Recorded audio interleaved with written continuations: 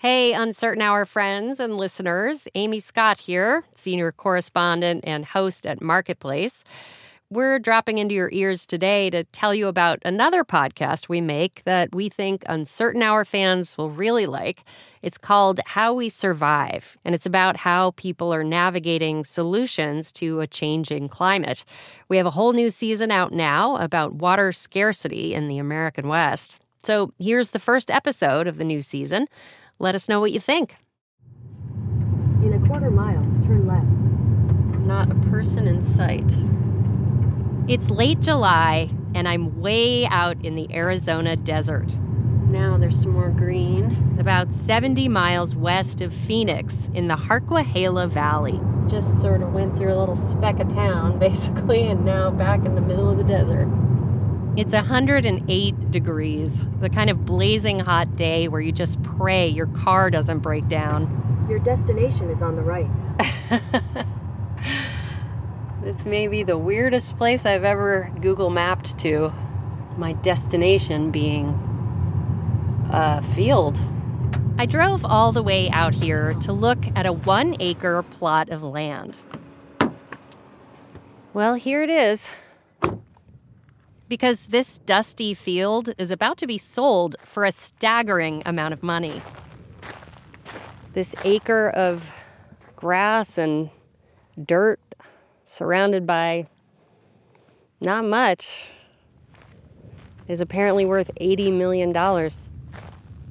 I've toured some pricey properties, and at $1,800 per square foot, this one costs far more than a plot of land in Miami's Billionaire Bunker, if you listen to Season 2. It's just a bunch of scrub and a couple weeds, but the water underneath is absolutely precious.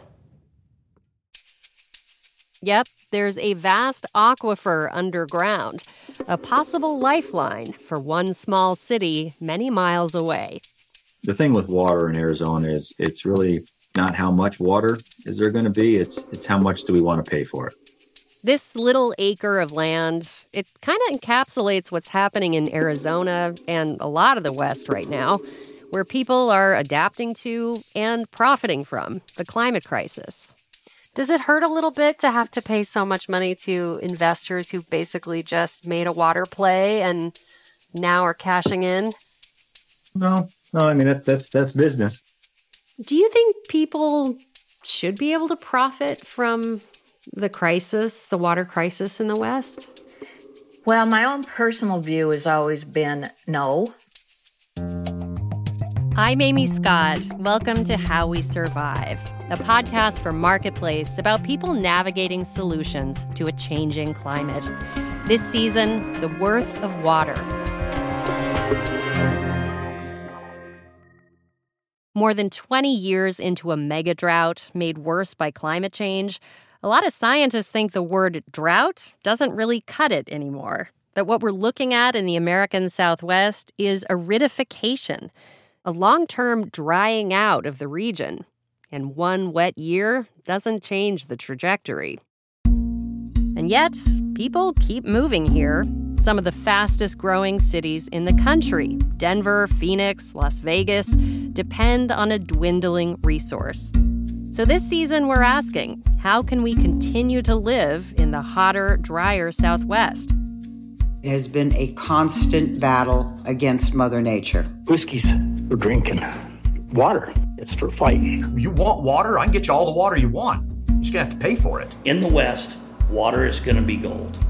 And it's not just the American West. Scientists tell us by 2050, more than 5 billion people around the world will face water shortages. This season, we're diving into water and what happens when there's not enough of it. We're going to start with the story of that scrubby acre of land in the desert, how it came to be owned by a group of investors, why it's worth so much to a small city with big dreams, and what it tells us about how the rest of us can adapt to an uncertain future. This is episode 1, The $80 Million Acre. Before I tell you more about that $80 million acre of land, I want to introduce you to the city that wants to buy it. Going down to Buckeye, Buckeye, Buckeye, going down to Buckeye. Buckeye is in Maricopa County, at the far western edge of the Phoenix metro area. And when the band Funk Junkies released this song in 1992, Buckeye was a cow town. Only about 5,000 people lived there. Buckeye, a little town in the middle of nowhere. When I turned 16, we went to buy a car, and we bought it on a pig farm in Buckeye. Going down to Buckeye, Buckeye. Joe Valiente, a.k.a. Soul Man, was a member of Funk Junkies. Joe grew up in Phoenix and lives there still. And he says in the 90s, Buckeye was a place he and his friends had to pass through to get to Mexico. There was nothing in Buckeye. There's one gas station in Buckeye. So it used to be a one-stop town. You would go through, you would stop at the main light right there where the train tracks were, and you would roll through. But getting through Buckeye was a catch because they had a sheriff. They had it was a really small town. So if you got popped in Buckeye, more than likely your weekend is done. Sometimes Buckeye was the weekend plan. We would all do like desert parties in Buckeye. So it was kind of like one of those things where it was farm town then, and it definitely wasn't the boom town that it became. We have grown to a population of over 110,000 right now. Eric Orsborn is Buckeye's mayor. From 5,000 people in 1992 to more than 110,000 today, that's more than 20-fold growth in just a few decades. One of the fastest-growing cities in the United States. And some of the city's boosters are even betting it'll become the next Phoenix. And what's bringing people here? I think it's opportunity as part of it. Available land, good home values, amenities in the White Tank Mountains and the Gila River, and now jobs are bringing people to the city of Buckeye. Opportunity is what brought Jonathan Drawn to Buckeye. He's originally from Tennessee and moved here several years ago for an ironworking job. And then over the years, there's more work out here, so we just stayed. My producer, Caitlin, and I met Jonathan one afternoon in June as we were driving around Buckeye. Is that a pool? And came across an oasis in the desert. You're greeted by palm trees, lighted tennis courts and splash pad, lush green lawns. Okay, it's really just a master-planned community with one of those vaguely exotic-sounding names developers come up with that Caitlin and I cannot seem to remember. Terra Nova? What did you call it? Terra Santo. Terra Santo. Terrazzo. Actually, it's Tartesso, a community of about 3,300 homes so far. All of them look about the same, beige, 2 stories with a garage, desert landscaping. One house caught my eye because of all of the cars in the driveway. That's where we found Jonathan, in a backwards baseball cap and sunglasses, working with a buddy to install air conditioning in the garage. So I run a tailor-made motorsports. I run a side business out of here. I was wondering what was going on here. You got a nice Mercedes over there. Oh, yeah, I got a few around here. Oh, yeah, these are all Mercedes. Is this one too? This is a Subaru. Oh, okay. Yeah, it's a rally car for a customer. We're just building it out and doing some cool stuff for him. For his day job, Jonathan now works at a solar power plant about an hour away near Gila Bend. He lives in Tartesso with his wife and 5-year-old daughter, Harley. She's inside coloring magnets for the fridge. Nice. Yeah, a little art project while we're out here doing some work, keep her busy. Jonathan bought his place here in Tartesso in 2019. We got our keys Christmas morning. When the more developed part of Buckeye was starting to feel too crowded. Too congested, just too much going on. And Tartesso is a good community. It's far enough out of the way, but it's close enough to everything. The closest gas station is 15 minutes away. There's no grocery store or shopping. But that's why houses here are also more affordable than closer in to Phoenix. We got in good time, great price. Now equities is impressive. But as far as paying what the prices are for homes now, what I would sell my home for today, I would never buy my home for that price. Like the rest of the country, Phoenix doesn't have enough houses to meet demand. And Jonathan doesn't expect his peaceful neighborhood to stay that way very long. Once a gas station goes in and once something pops up, then it just kind of explodes into a populace. Everyone wants to be somewhere new, so they sell, they move, they buy, they build. And it's coming this way. North of where Jonathan lives, builders are scraping the raw desert to make way for a massive new development called Terra Vallis, with plans to eventually add 100,000 homes. By 2060, officials estimate Buckeye's population will reach more than 375,000. The only problem, growth requires water, and Buckeye doesn't have enough of it. Everyone good? Just before our visit, Arizona Governor Katie Hobbs held a press conference. Well, good afternoon, everyone, and thank you for joining us for an important water update. To build new subdivisions in this part of Arizona, developers have to prove they have a 100-year assured water supply for the people who live there. New modeling by the state had shown that there wasn't enough groundwater for all the housing planned in the Phoenix suburbs. If we do nothing, we could face a 4% shortfall in groundwater supplies over the next 100 years. So the governor had some grim news for builders. We will pause approvals of new assured water supply determinations that rely on pumping groundwater. In other words, she's pumping the brakes on new development in places like Buckeye.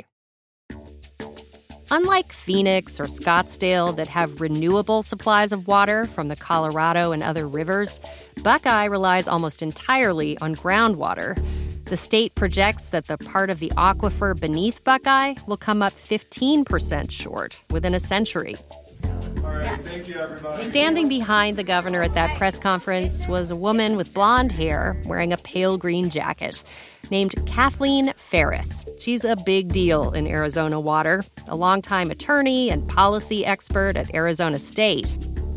And how would you describe your role in the landmark 1980 Groundwater Management Act? Not going to lie, it was pivotal.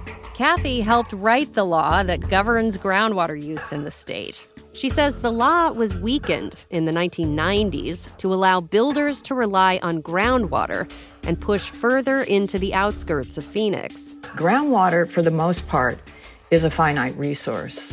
We call it a fossil source of supply. And drought affects that supply in two ways. Groundwater can't be replenished as fast, and less precipitation means less water flowing through rivers, so communities have to rely on groundwater even more. When I was starting in this business, we always talked about groundwater as being a savings account. It was intended not to be a supply that you used on a day-in, day-out basis. It was supposed to be preserved for when you had shortages of surface water supplies, just like is really happening now. So climate change really does affect our groundwater supplies, and we cannot continue to overdraft our groundwater basins if we're going to have any kind of meaningful civilization here in the future. How confident are you that we can continue to live in an increasingly arid Southwest?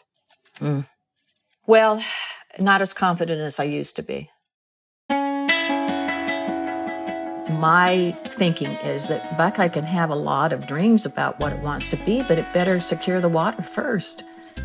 To just assume that it's all going to be there is rather frightening.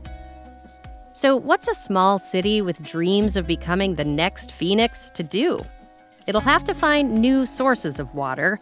That's where that $80 million acre of land comes in. After the break.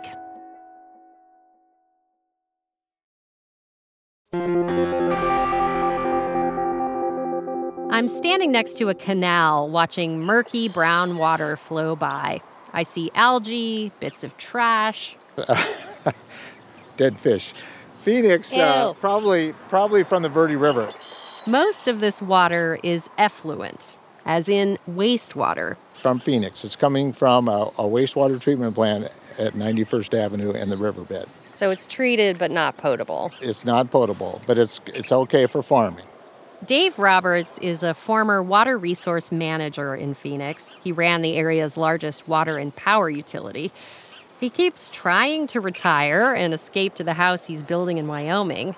But cities like Buckeye keep luring him back, paying him as a consultant to hunt down new sources of water. It's a tall order. Land-wise, Buckeye is huge, 640 square miles. That's even bigger than Phoenix. The city got that big about 15 years ago when some pretty excited mayors and councils decided they wanted to be really big. And now it's come home to roost in terms of how do you develop a water supply for that entire area? And it's practically impossible. But Dave likes a challenge, and he knows water. He's like a walking almanac. Smaller amount, probably not more than an acre-foot per acre, which would create about 75,000 acre-feet of storage. Which saves another 50,000 acre-feet a year. Total it all up, 180,000 acre-feet. Acre-feet. You're going to hear that term a lot this season. An acre-foot is the amount of water it would take to cover 1 acre of land 1 foot deep. So picture a football field a foot deep in water, and you've got the idea. In Arizona, it's enough for about 3 households in a year. One solution Dave is working on to bring more acre-feet to Buckeye involves the effluent running through this canal.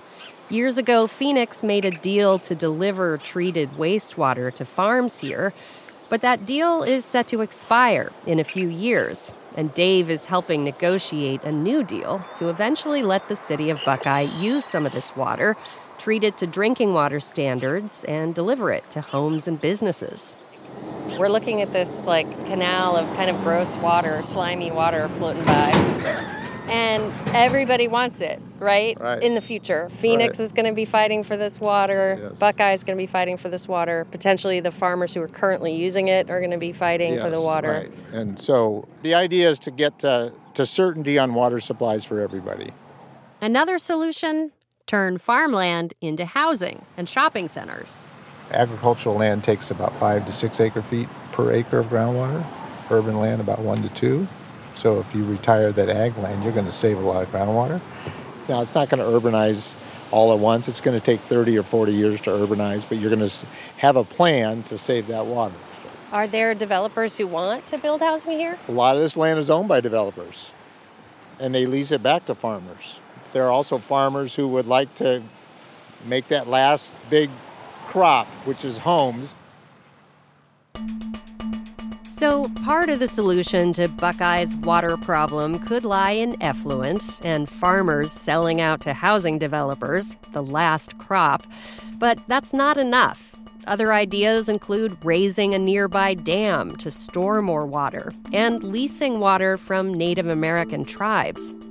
Longer term, there's even talk of importing desalinated water from Mexico. But in the near term, there's that acre of land in the Harquahala Valley. This acre of grass and dirt surrounded by not much is apparently worth $80 million to the city. Of course, it's not the land the city is paying for. Nobody's spending that kind of money for a piece of land. It's the water. Terry Lowe is Buckeye's Director of Water Resources. He says the deal comes with rights to almost 6,000 acre-feet of water per year for 100 years, enough to supply about 18,000 homes. And Terry says they'd like to buy even more if they can. The thing with water in Arizona is it's really not how much water is there going to be, it's how much do we want to pay for it. The city is buying the acre from a group of landowners and a hedge fund who've teamed up to sell farmland for the water rights.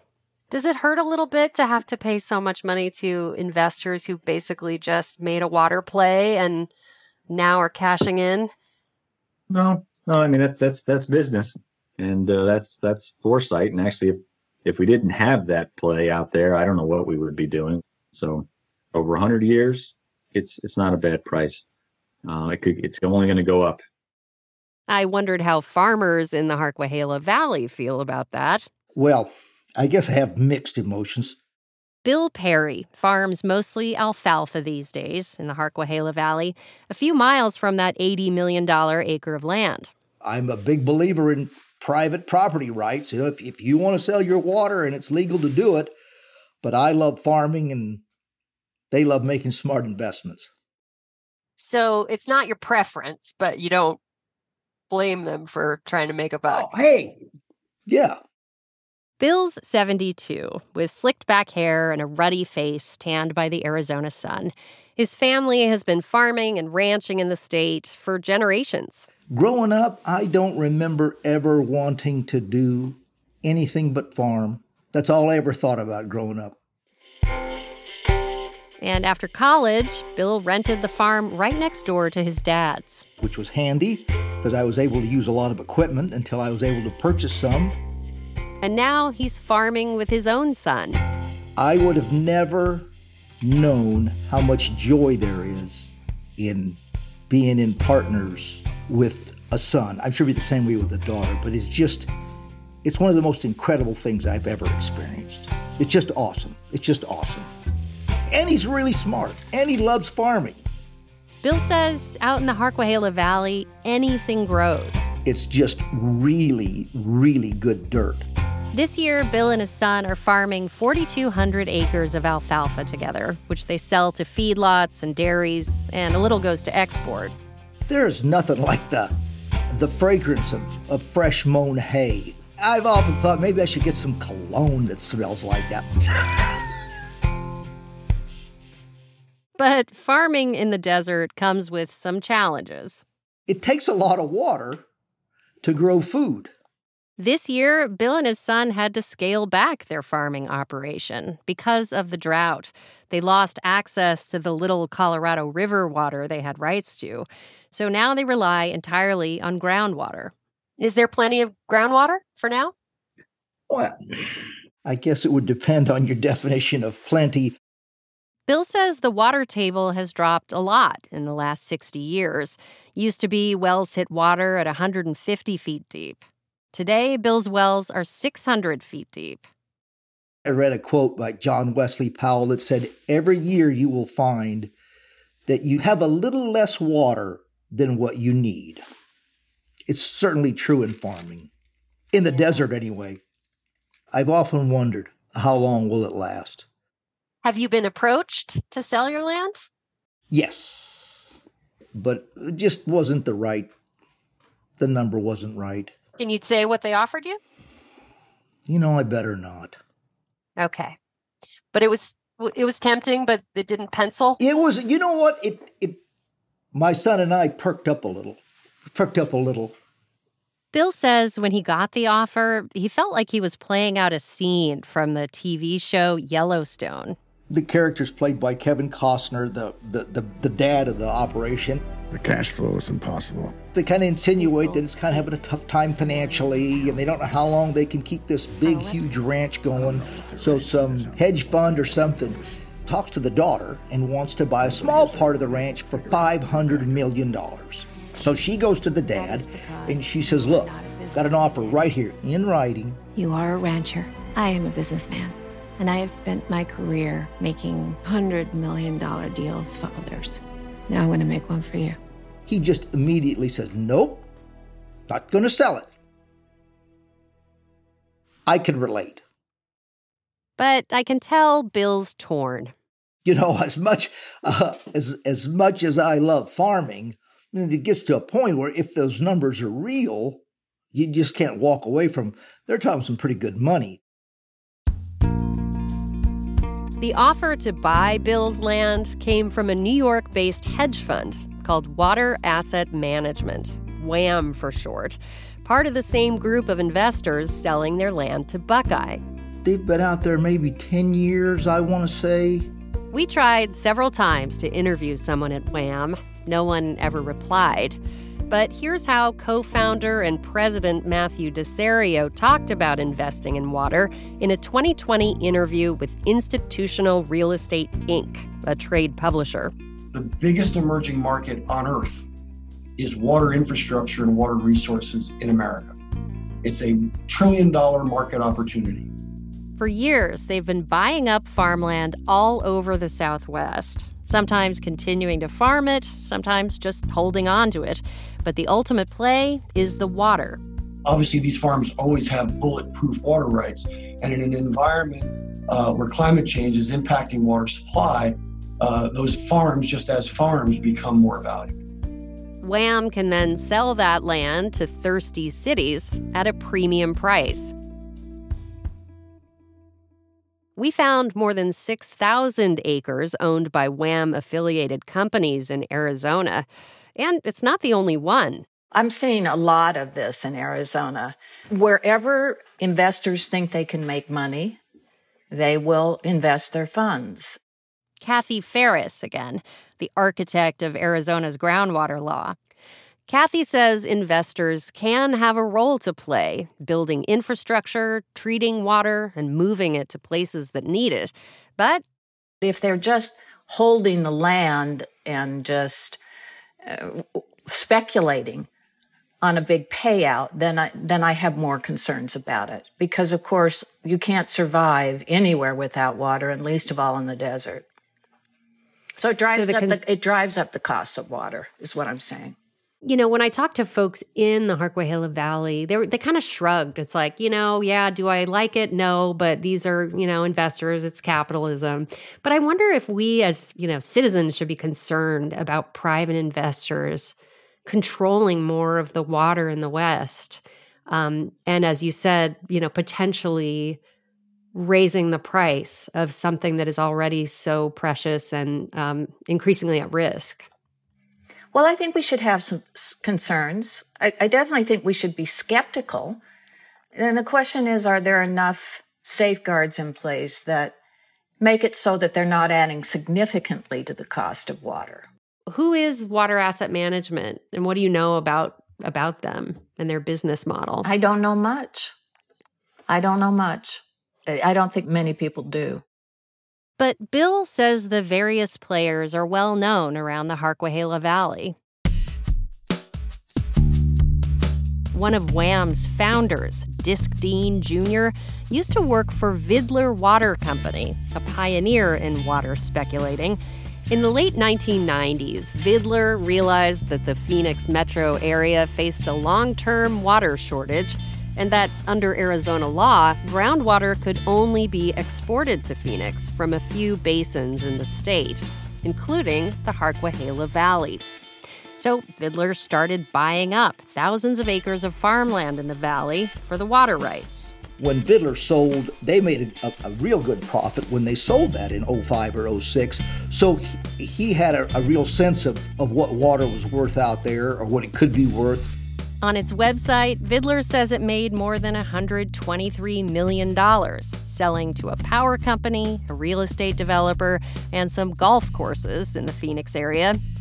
Bill says others involved in the Buckeye deal are a hotel magnate named Gary Tharaldson. I know he's from North Dakota. I think he's the richest guy in North Dakota. Maybe that's not a very high bar. And a somewhat notorious land speculator named Conley Wolfswinkel. Everybody in the land business knows Conley Wolfswinkel. He's well known. He was convicted of bank fraud in the 1990s and caught up for years in a legal battle over a land deal in Buckeye, plus a bunch of bankruptcies involving him and his companies.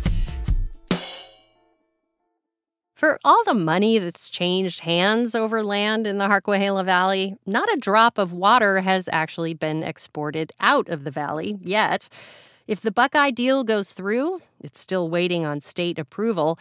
The next challenge will be delivering that water. I don't know that we have all of that figured out yet. Again, Buckeye Mayor Eric Orsborn. There are a couple of really good options for that. One is to pump the water out of the ground, treat it, put it into the CAP canal. That's the Central Arizona Project, the 336-mile canal system that brings water from the Colorado River to the greater Phoenix area and runs through the northern reaches of Buckeye. And then move it through to areas where we can pull that out of the canal. There's also the opportunity of piping that directly to us. It's maybe a 30-mile pipeline, which in the scope of pipelines is not that big a pipeline.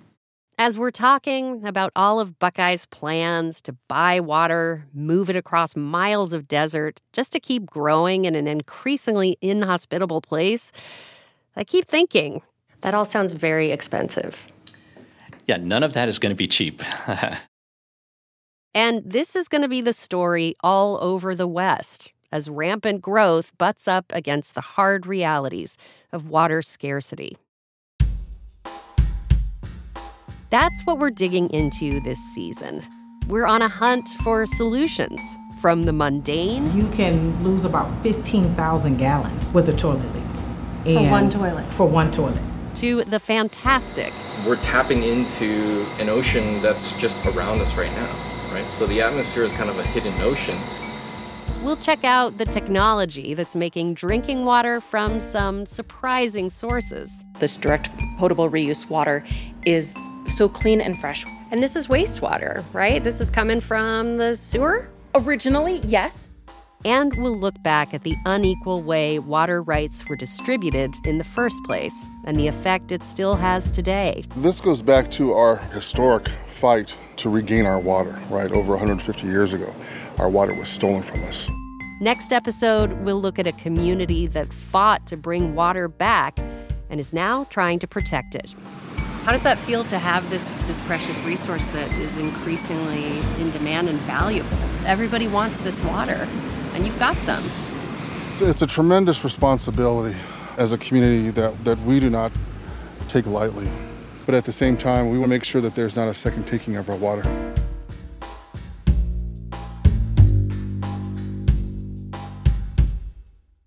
That's it for this episode. Thanks for listening. If you like what you hear, please leave a review or share with a friend. It really helps. How We Survive is hosted by me, Amy Scott. Senior producer Caitlin Esch and I wrote this episode. Our producers are Haley Hirschman, Lena Fonza, and Courtney Bergseeker.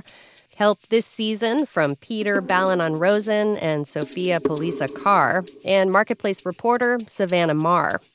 Our editor is Jasmine Romero, sound design and original music by Chris Julin, and audio engineering by Brian Allison. Special thanks to John Gordon, Nancy Fergali, and our colleagues at APM Research Lab. Our theme music is by Wonderly. Bridget Bodner is director of podcasts. Francesca Levy is executive director.